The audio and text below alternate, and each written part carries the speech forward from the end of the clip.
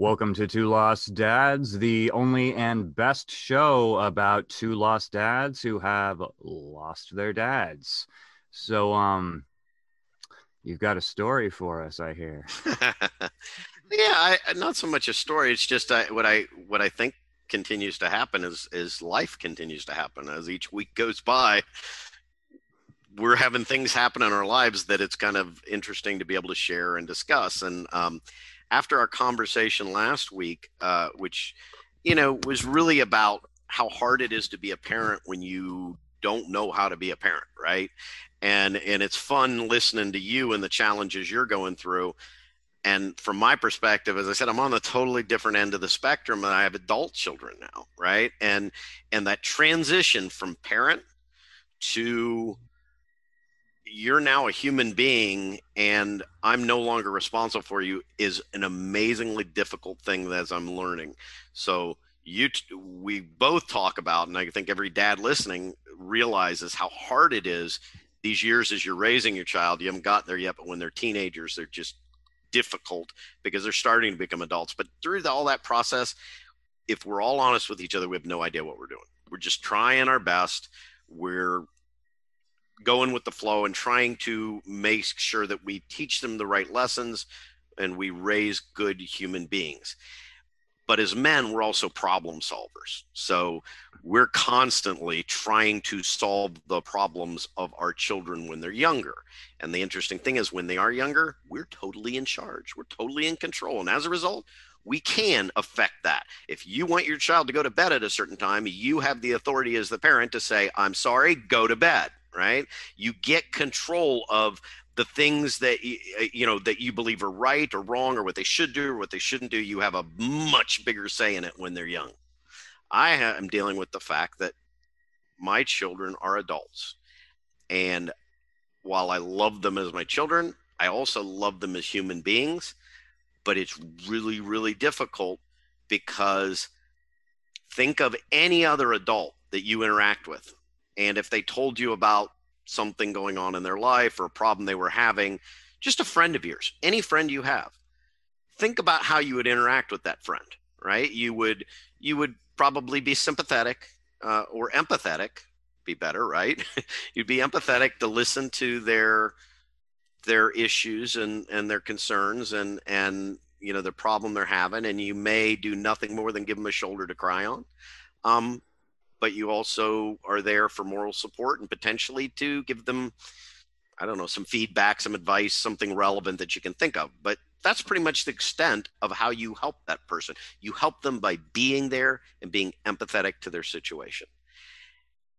When you layer on the fact that that adult person is not just your friend, they are your child, as a parent, it is really, really hard to bite your tongue off while you want to help them through their problems, but you can't. You need to treat it the way the former the way the former example was. You really can't be overbearing, and I'm finding it as a very my personality is just as I'm a problem solver. I'm always trying to fix things, and it's just really difficult. My oldest daughter's 30, and she's going through a divorce, which is in and of itself a life-changing situation. I went through it at 32.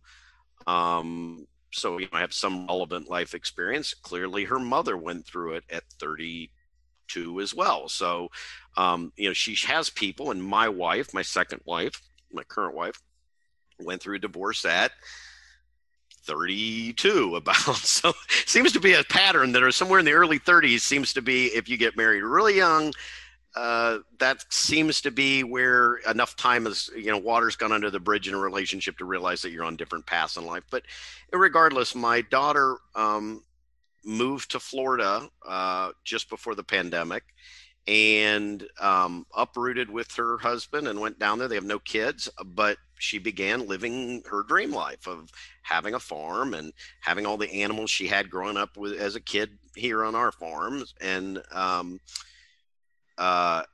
then the relationship just finally came to a head and didn't work out. And so now, as a father, I hear when I talk to her the stress. I hear the sniffles. I hear the pain, and it's really, really difficult because I want to go and hug her, and I want to also fix everything for her because as me, I know the things, these are the things you need to do. Right. And my wife's staring at me kind of going, dude, shut up. Right. She just wants to talk to you and let her talk. And it is so, so hard because you you want them to be happy and you want them to be safe and you want them to be successful and all of those things, but you just and so I guess I don't know, I don't know the answer, Keith, other than I'd love some other perspective, your perspective on, how do you approach that? How do you let them know you're there for you and still the core of your manliness is to try to solve problems, to not do that, right? And it's tough. Yeah, well, I'm in a much different place as a parent. I guess because I'm dealing with two small children. When at first when you were talking about, you just want your children to be honest with you. Um, I have my own problems with honesty with my children that I'm sure might bleed into their adult lives, and I don't know how I guess I don't really know how I can think of it from perspective as a current parent, but as like a child, like I've fucked I've fucked up a lot of times. Well, So I was thinking you would.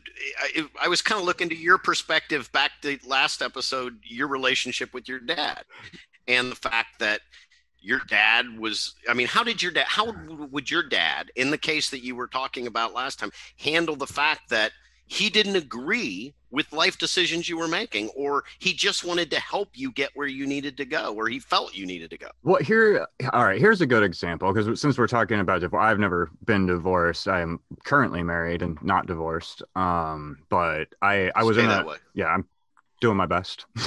So, listening and making lots of jokes is the key here for me. So, but anyway,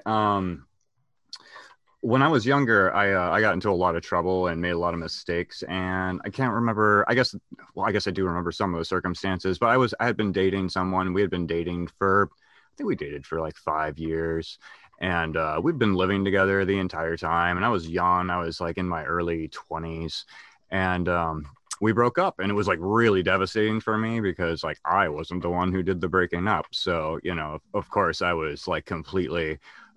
Torn up about it, and I didn't know what to do. I didn't know where to go. Like I'm like I can't afford to pay like my rent myself. I can't like do anything by myself apparently, because apparently I was completely dependent on this other person because I was still young and didn't know how to have like a healthy relationship with anybody.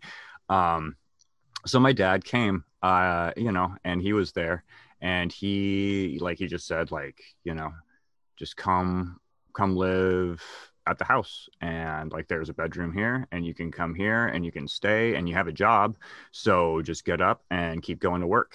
And because that was his mentality, you go to work and you just keep living your life because like that's what you have to do. No matter what happens in your life, you have to get up and do the things that you have to do.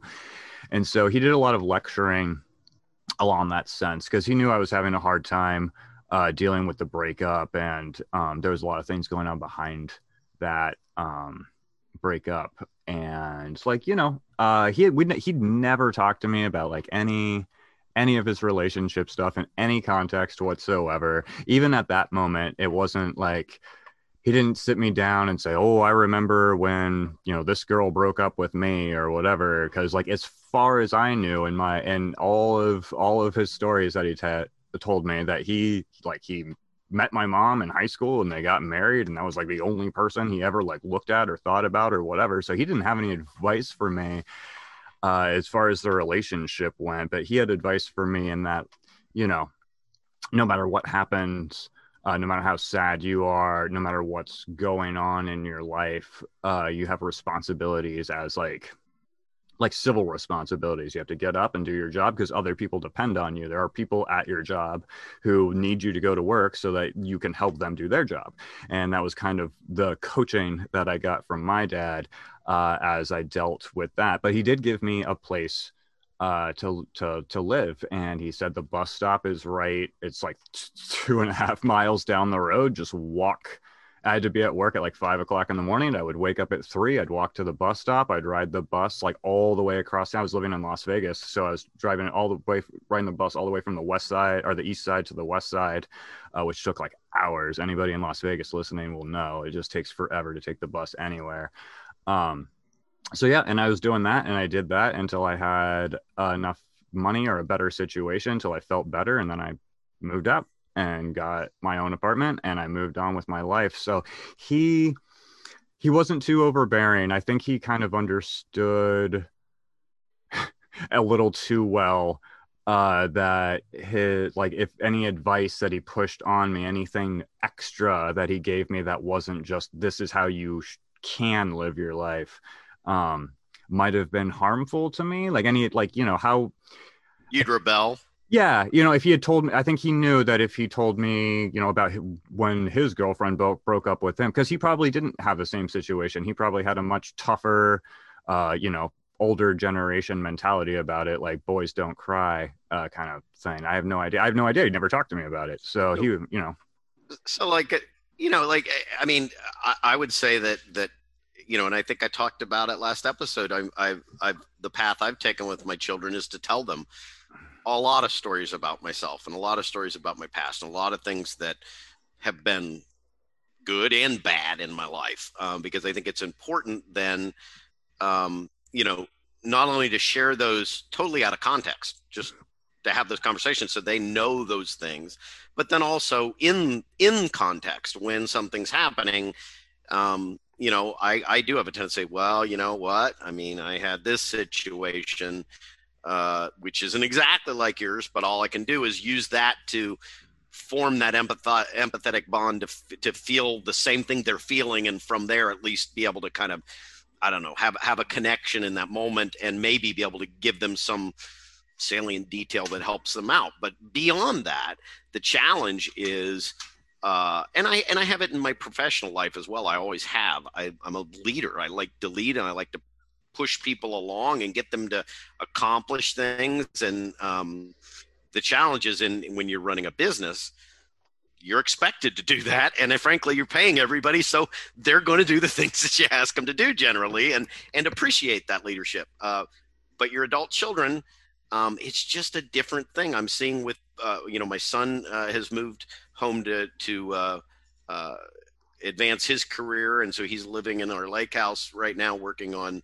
a project you're working on with him, a video game called Pigs with Lasers. he's with lasers.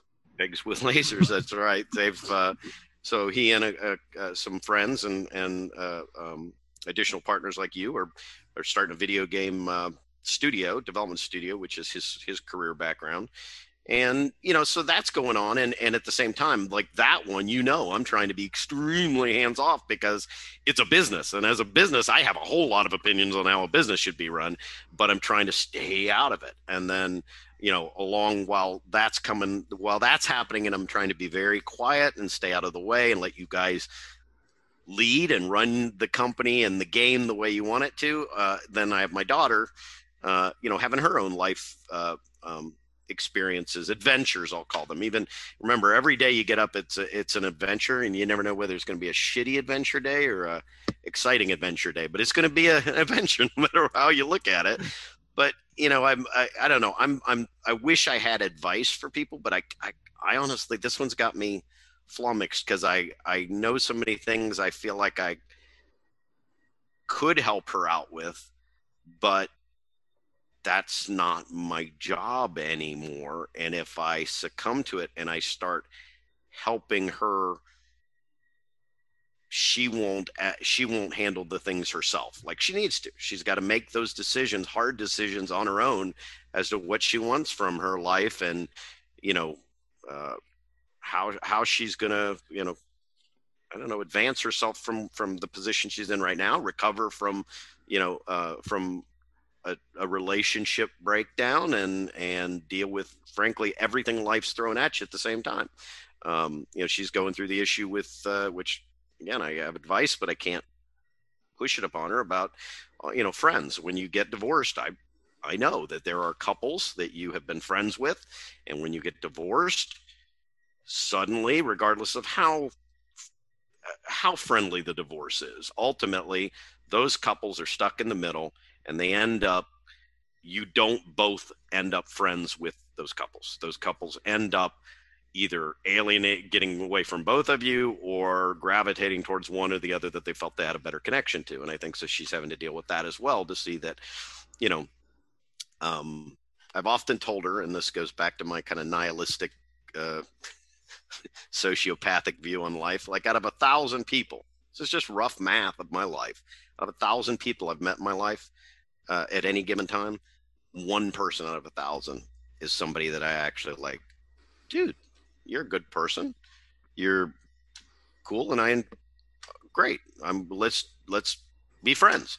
For the most part, you find out through life that almost everybody is, and it's not always done maliciously. Some people, there's obviously a percentage of people out there who are just thieves, crooks, and grifters that will get in and take advantage of you because they can. And then there's a big group in the middle that I think are good people, but at any given chance, they're going to take a little bit of advantage, right?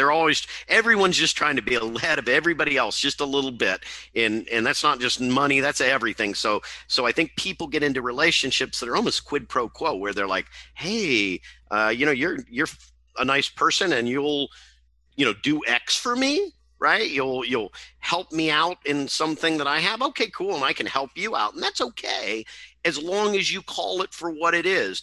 They're getting something out of the relationship. You're getting something out of the relationship. The problem becomes when you forget that's the foundation of the relationship. And instead you say, oh, it's a friendship. I've got this great friendship with this person. It works great until the moment that person no longer needs that thing that they were getting from you. Okay. And I can give you an example in her life is, watching somebody's dog, right? So you watch somebody's dog and think, hey, I'm just being really nice by watching your dog. Right. And that person's like, hey, I like being friends with this person because when I'm out of town on a business trip or something, I got somebody to watch my dog. Right.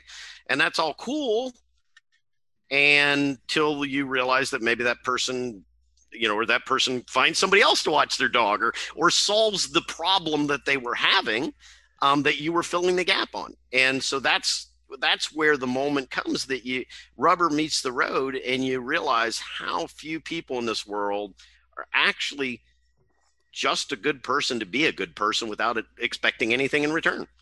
That's a sad, sad commentary of my mental state with humanity, possibly, but it's just kind of what I've seen. It's fact. I don't think I'm much better off. You said you're like 1 in 1,000. I don't even think my ratio is that high. It seems like kind of like you, every time I meet someone, people take advantage of like my kindness or my generosity. Like, I'm an artist. I like to do things. I like to do artistic things. Sometimes I'll just do projects for fun and be like, hey, or let's do this thing together. And like, I had this like this. Yeah, like this. Like this. But, this podcast was nothing more than you and I talking about losing our dads and saying, there might be something in here that people would want to hear. So what the hell? Yeah, we have these conversations anyway, record it. Why not? Yeah, but I remember this one friend, and I used to go over to his house all the time. We'd hang out and do like whatever various things. But whenever he needed anything from me, I was there. I never asked for anything. I did whatever. I was always there to listen. And then like if I ever needed anything from him, it was always like, how much money can you give me for me to help you do that? And it was like at one point, like somebody was like on the verge of death, and I was like, can you, like, I don't have a car, can you please drive me like 2 hours to do this thing? He was like, yeah, but I need new tires for my car. And I spent every last dime that I had just so I could get him to drive me north to see somebody who was dying and then drive me back. And then after that, I just never talked to him again, because I was like, that's fucking ridiculous. But there's a really good. We're way off topic. Yeah, we are. Okay. I have a feeling we're going to be way off topic on these things, but that's actually a wonderful life point that I've taken in life. Right? I used to get really angry when I'd realize that, when it would dawn on me or hit me upside the head that somebody was using me, and over the years, I just got to the point where I realized that I just have to be myself and be the person I want to be.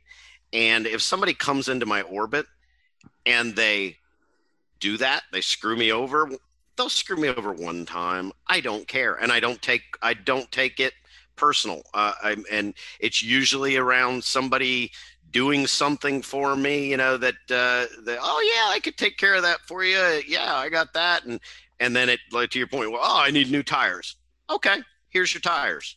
Don't ever call me again. Like you said, it's just like I don't have a purpose for that person in my life. The moment that I find out that they're willing to use me for something when it's to their benefit. And again, sadly, that's the vast majority of human beings. It is so rare to find a kind, loving soul in this world Yeah. that will just go out of their way and just help you to help you, and it blows my mind. It absolutely blows my mind, because if you are one of those, I know you enough now in a year we've been working together or whatever, you're just a kind soul, right? And those are great people to meet, because again, so few of them.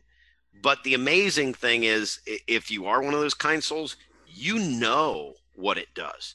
You know those situations when, yeah, you actually had to give up every dime you had to get tires to go there, but you were there for that person that was dying. You were there for them when they needed you.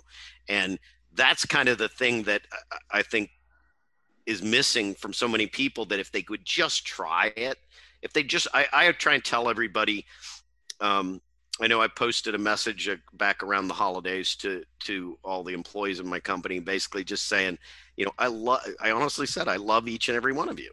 And all I ask is that you go out and try to do something nice for someone else for no reason. And you'll be amazed how you'll feel after you do it. It doesn't have to be anything big. It can be something as little as just a word of encouragement to the server that comes to your table that you can see is stressed out, that's having a bad day. Just make them laugh. It doesn't have to be monetary in nature. There's so many ways to help people, especially in this time when everybody's mental health is frail or on edge. Just that kind word, that one kind word that costs you nothing, that looking at somebody that you can just see needs someone to talk to and talking to them, those little things, if more people would just try it once, I think they'd be addicted. They'd be addicted to realize how good they feel inside to have done something. We talked going back and at least bringing parents into the conversation, since that's somewhat where we need to be. I know last episode I talked a little bit about kind of my distance from my siblings and my family that was driven by a variety of things, but one of the biggest ones was my leaving religion and leaving Catholicism and becoming an atheist. And I look back and I think the moment that crystallized for me, there's no question, when I went to college, as most of us, I stopped going to church because my parents weren't there to wake me up every morning and make me go. And so you go through church, you go through your college years basically just going to church when you're home on break because it's expected. But by the time I got out, I wouldn't say I was an atheist. I would say I was agnostic. I wasn't sure. I didn't know enough. It really wasn't that important in my life to spend a lot of time, ruminating on it and trying to philosophically determine, is there or isn't there a God? But the point for me came when my first wife and I, it was Christmas time, and the year before, we had struggled to find something for my father, who pretty much had everything he wanted. He just he was a very simple man. He didn't want a lot. And we bought him Corkelvation shoes. They were shoes that you strapped on metal shoes you strapped on the bottom of your feet that had little pegs going down so they could walk around his yard and corculvate his yard, if you know what that means. Basically, it takes little plugs of dirt out so that I guess it helps the grass grow better. That stupid thing was the last time I was like, this is ridiculous. Do we not know?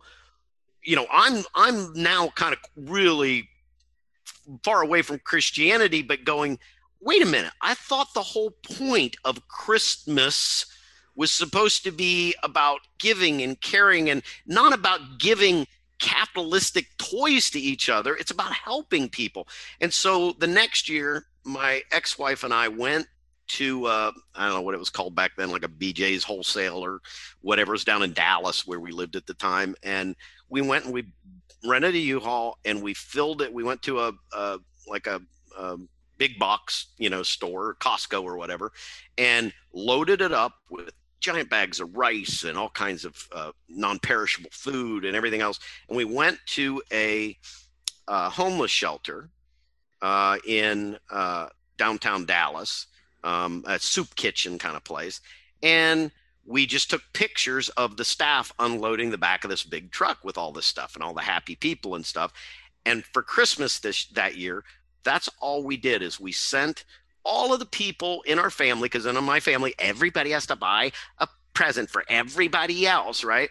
So we just sent a picture and a card that said, we didn't buy you anything because frankly, no one in our family needs anything, but there's all these other people that really do need stuff and would appreciate it more. And so here's what we did with, for Christmas money this year, or with what we would have spent on presents for you guys. Now, I personally was like, see, we did something good. We helped a bunch of people, and I would have thought that my highly religious mother would have thought that was a great idea. Wouldn't you think that? You would think. No, she was angry. She was, I don't know if angry is the right word, but she's disappointed. She's like, I know you just don't believe in this stuff, and that's fine, but we're gonna continue to get you presents. And I'm like, okay, that was the moment where I was like, yeah, see, if a highly religious person can totally miss the whole point of the Bible, then something's horribly wrong with this process. And that was the time that I just decided, organized religion ain't for me. I don't know what's out there. I don't believe in, I don't know what I believe, and I don't really care what I believe. Ultimately, I'm living my very short life trying every day to look in the mirror and say, I had a good day. And hopefully I made somebody else smile and made them have a good day and helped them out when their chips were down. And anyway, it's I don't know where I'm going with that story. We'll call that the end of that story. The end of that story. Yeah, no, it's okay. That can be the end of that story. It was a good story. I enjoyed listening to it. Yeah. I did have a question though, because I was thinking about, well, you started talking about giving advice to your daughter or not giving advice to your daughter or your son. How old was your daughter when you got divorced from your first wife? That would have been 1997, and she was born in 1991. Okay, so she was like 6 then? No. She was born in 1991, and we divorced in. No, boy, I don't know, dude. Well, I can't do the math, but she was. I want to say she was about 14, if I remember correctly, or perfect. maybe I don't remember exactly. I just know that it was. No.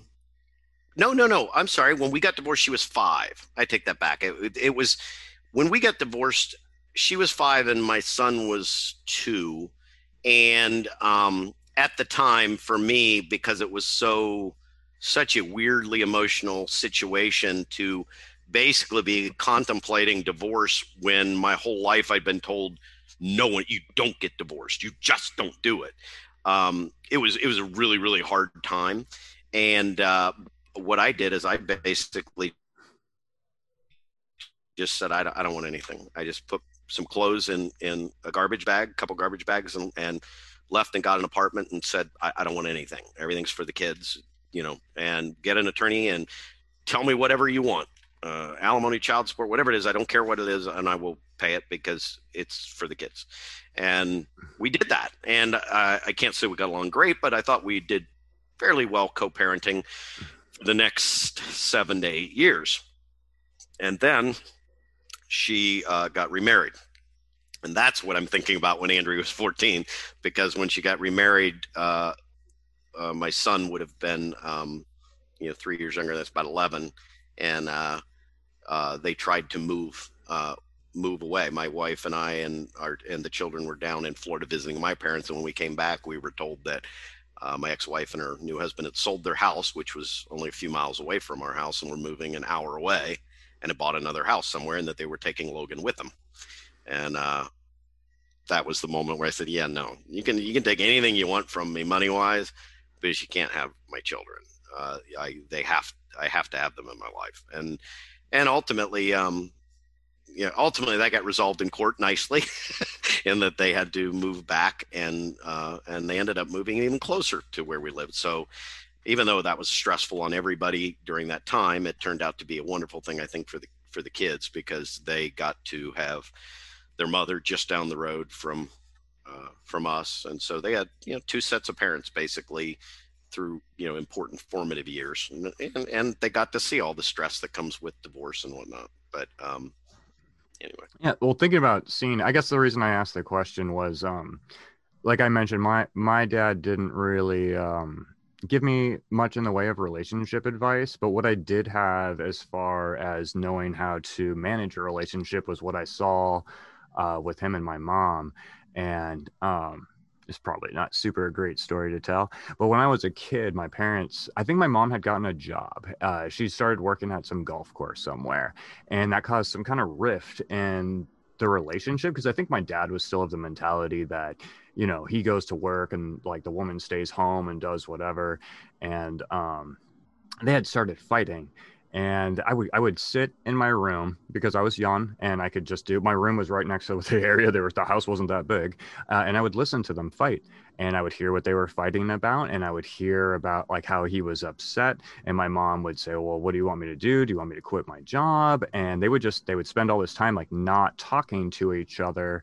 And so as a child, I was just sitting and kind of like absorbing the way they kind of manage their problems, I guess, because I could see what I saw what was really important to them was to work through the problem, so that they could continue being married. But there was a point in time where we were moving. The business, my dad's business, was moving, and I found out later that he was just like, I'm just going to go by myself.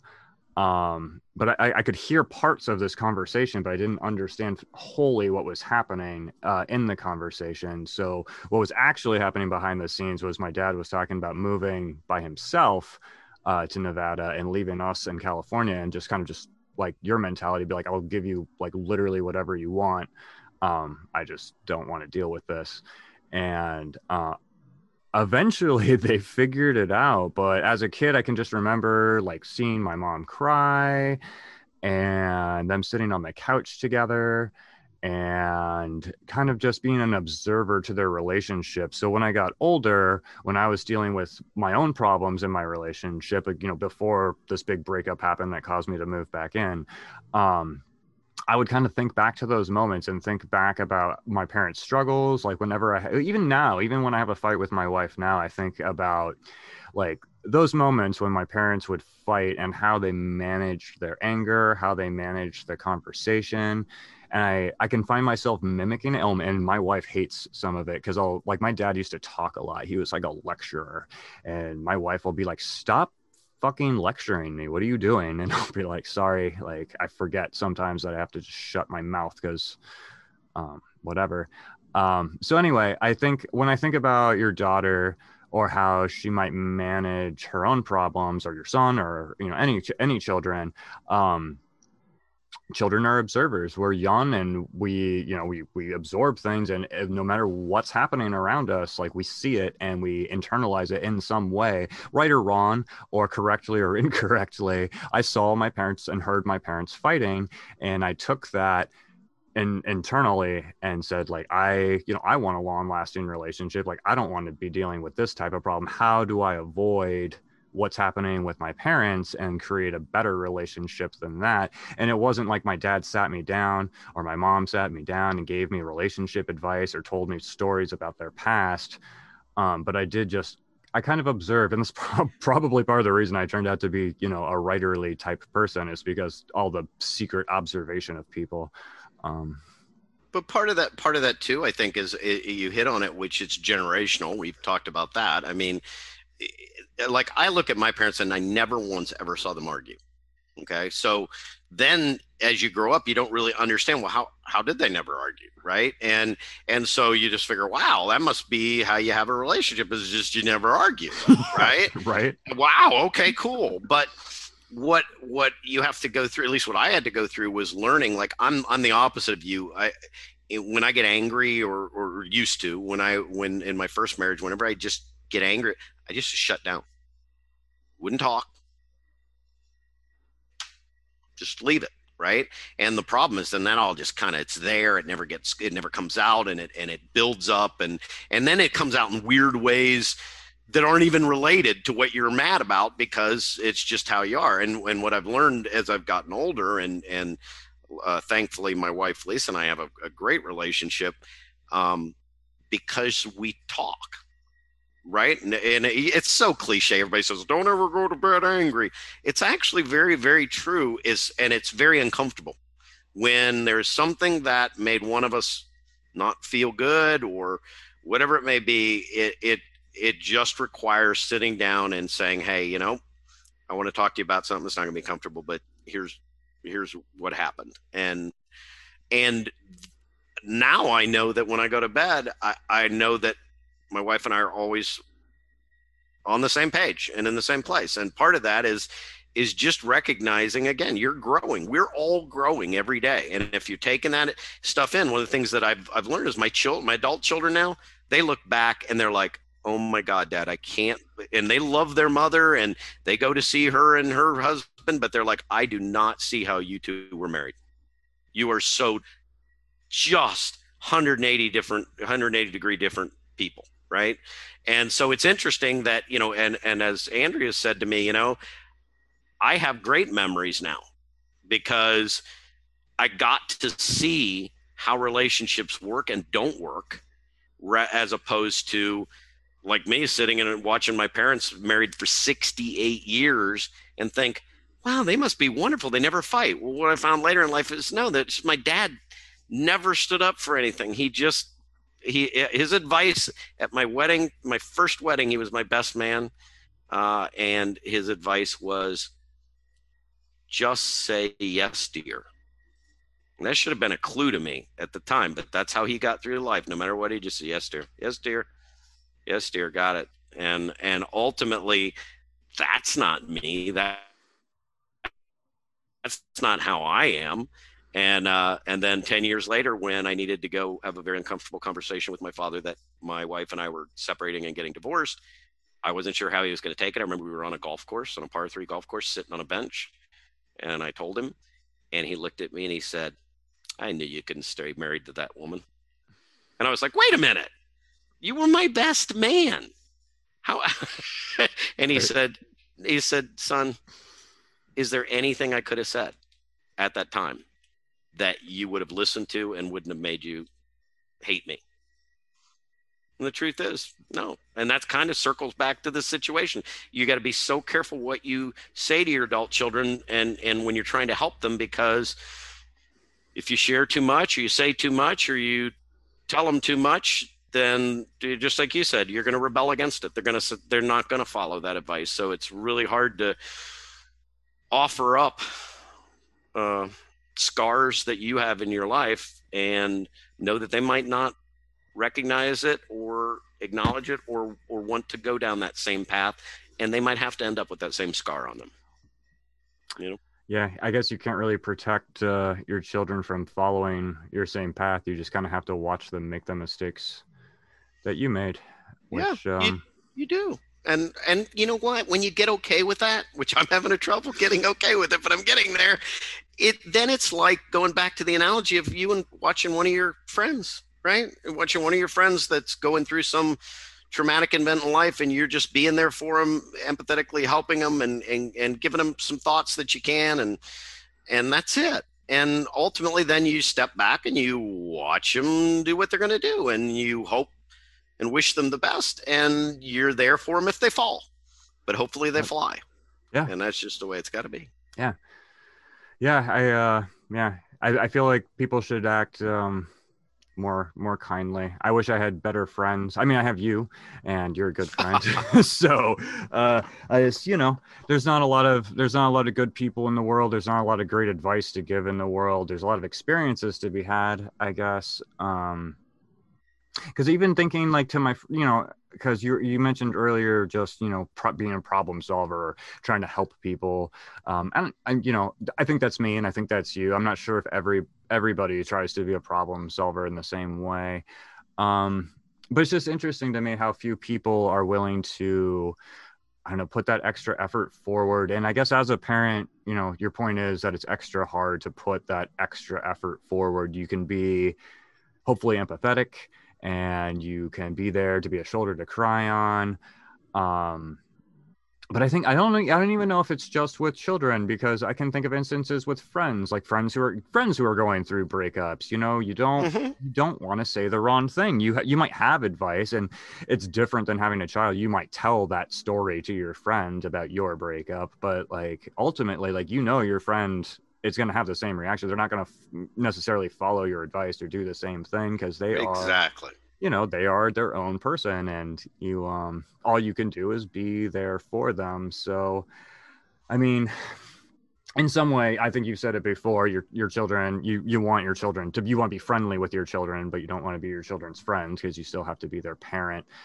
So I guess this is one of those lines that's real ambiguous. Like how much do you give? And I guess it really depends on what kind of relationship what kind of relationship you've nurtured with your children. Because I mean, I think I've kind of gotten it through to this point that my dad wasn't really giving me a lot of life experience advice. He was giving me a lot of professional type advice, and it um I mean, it's affected me even now. And like, you kind of mentioned I'm a kind-hearted person, and uh the world has made me kind of bitter. So I'm a kind person with a real bitter attitude about life. Uh, so it's been difficult for me just to deal with even just like relationship stuff in my own life. I have problems, like not like serious problems with my wife or anything, but we argue like any other couple. And I and make the same mistakes over and over again every single time we have an argument. You think I would have learned something in all these years that we've been married, but like I'm still learning and trying. And um I guess my point in here is that like talking to my wife is a lot like talking, I mean, is like the same kind of dynamic, because I can't tell my wife the same thing. Like my wife is her own person, especially when we're like coming like to heads with each other. Um, when you're trying to make a, like when you're in an argument and you're trying to make a point, you're like, no, don't be mad because of this like perfectly logical reason, because I don't want to have a fight anymore. But it's just like your perfectly logical reason is that advice that your children doesn't, they don't want it, and they just want to rebel against it because that's not what they're trying to do, because they're trying to do something else. So I feel like this dynamic comes up a lot, and just in all kinds of relationships. And I never really thought about how to manage that before, how I managed it like with my parents, or how they managed it with each other. Or I could probably think of other instances in which my father gave me some type of advice, but most of his advice again was mostly like financial or practical. um Sure. it was, he just wanted, it was that real baseline, like, this is how you develop the structure to build a life on. And like, but didn't tell me how to live my life specifically, other than like, don't get an art degree. Uh, I got that one, but I did learn how to weld, and I did learn how to use an acetylene torch, and I did learn plumbing and electrical and everything because my dad did everything himself. And I also learned how not to hold a flashlight. I could never get the flashlight in the right place, right? As much as that's a trope that you see from the Christmas story and stuff. It's real. I mean, that's probably the one thing in my life that I'm very uncomfortable with. Always has been our internal combustion engines. I've never been interested in cars. I've never had any interest in anything related to a car, and I just want to get in it. I want it to get me from point A to point B and not break down. It's all I care about. And I think that's because of the way my father approached it. I think that he he was a good teacher, but he was spending all of his time lecturing, if you will. Put the flashlight over here. Now I'm going to do it.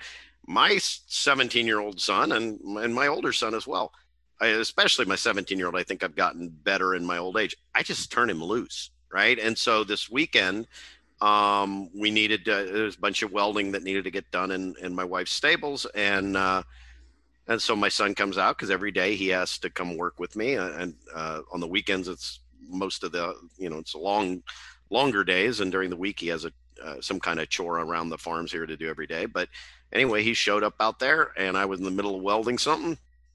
I stopped and I said, okay, you see what I did here? You see how I did this? I'm doing this. Okay, I've got to run to Home Depot to get something. You weld all the rest of this side of the stalls. And my wife was there because a bunch of horses were, bugging on me. And so she had to whip and keeping the horses away while I was welding. And so I left, and, I came back in about an hour with some parts to go do some other plumbing thing that I was doing. And he was done by then. I said, how'd it go? And I saw him in the house. I said, how'd it go? And he goes, I forget what he said, reasonable or something like that.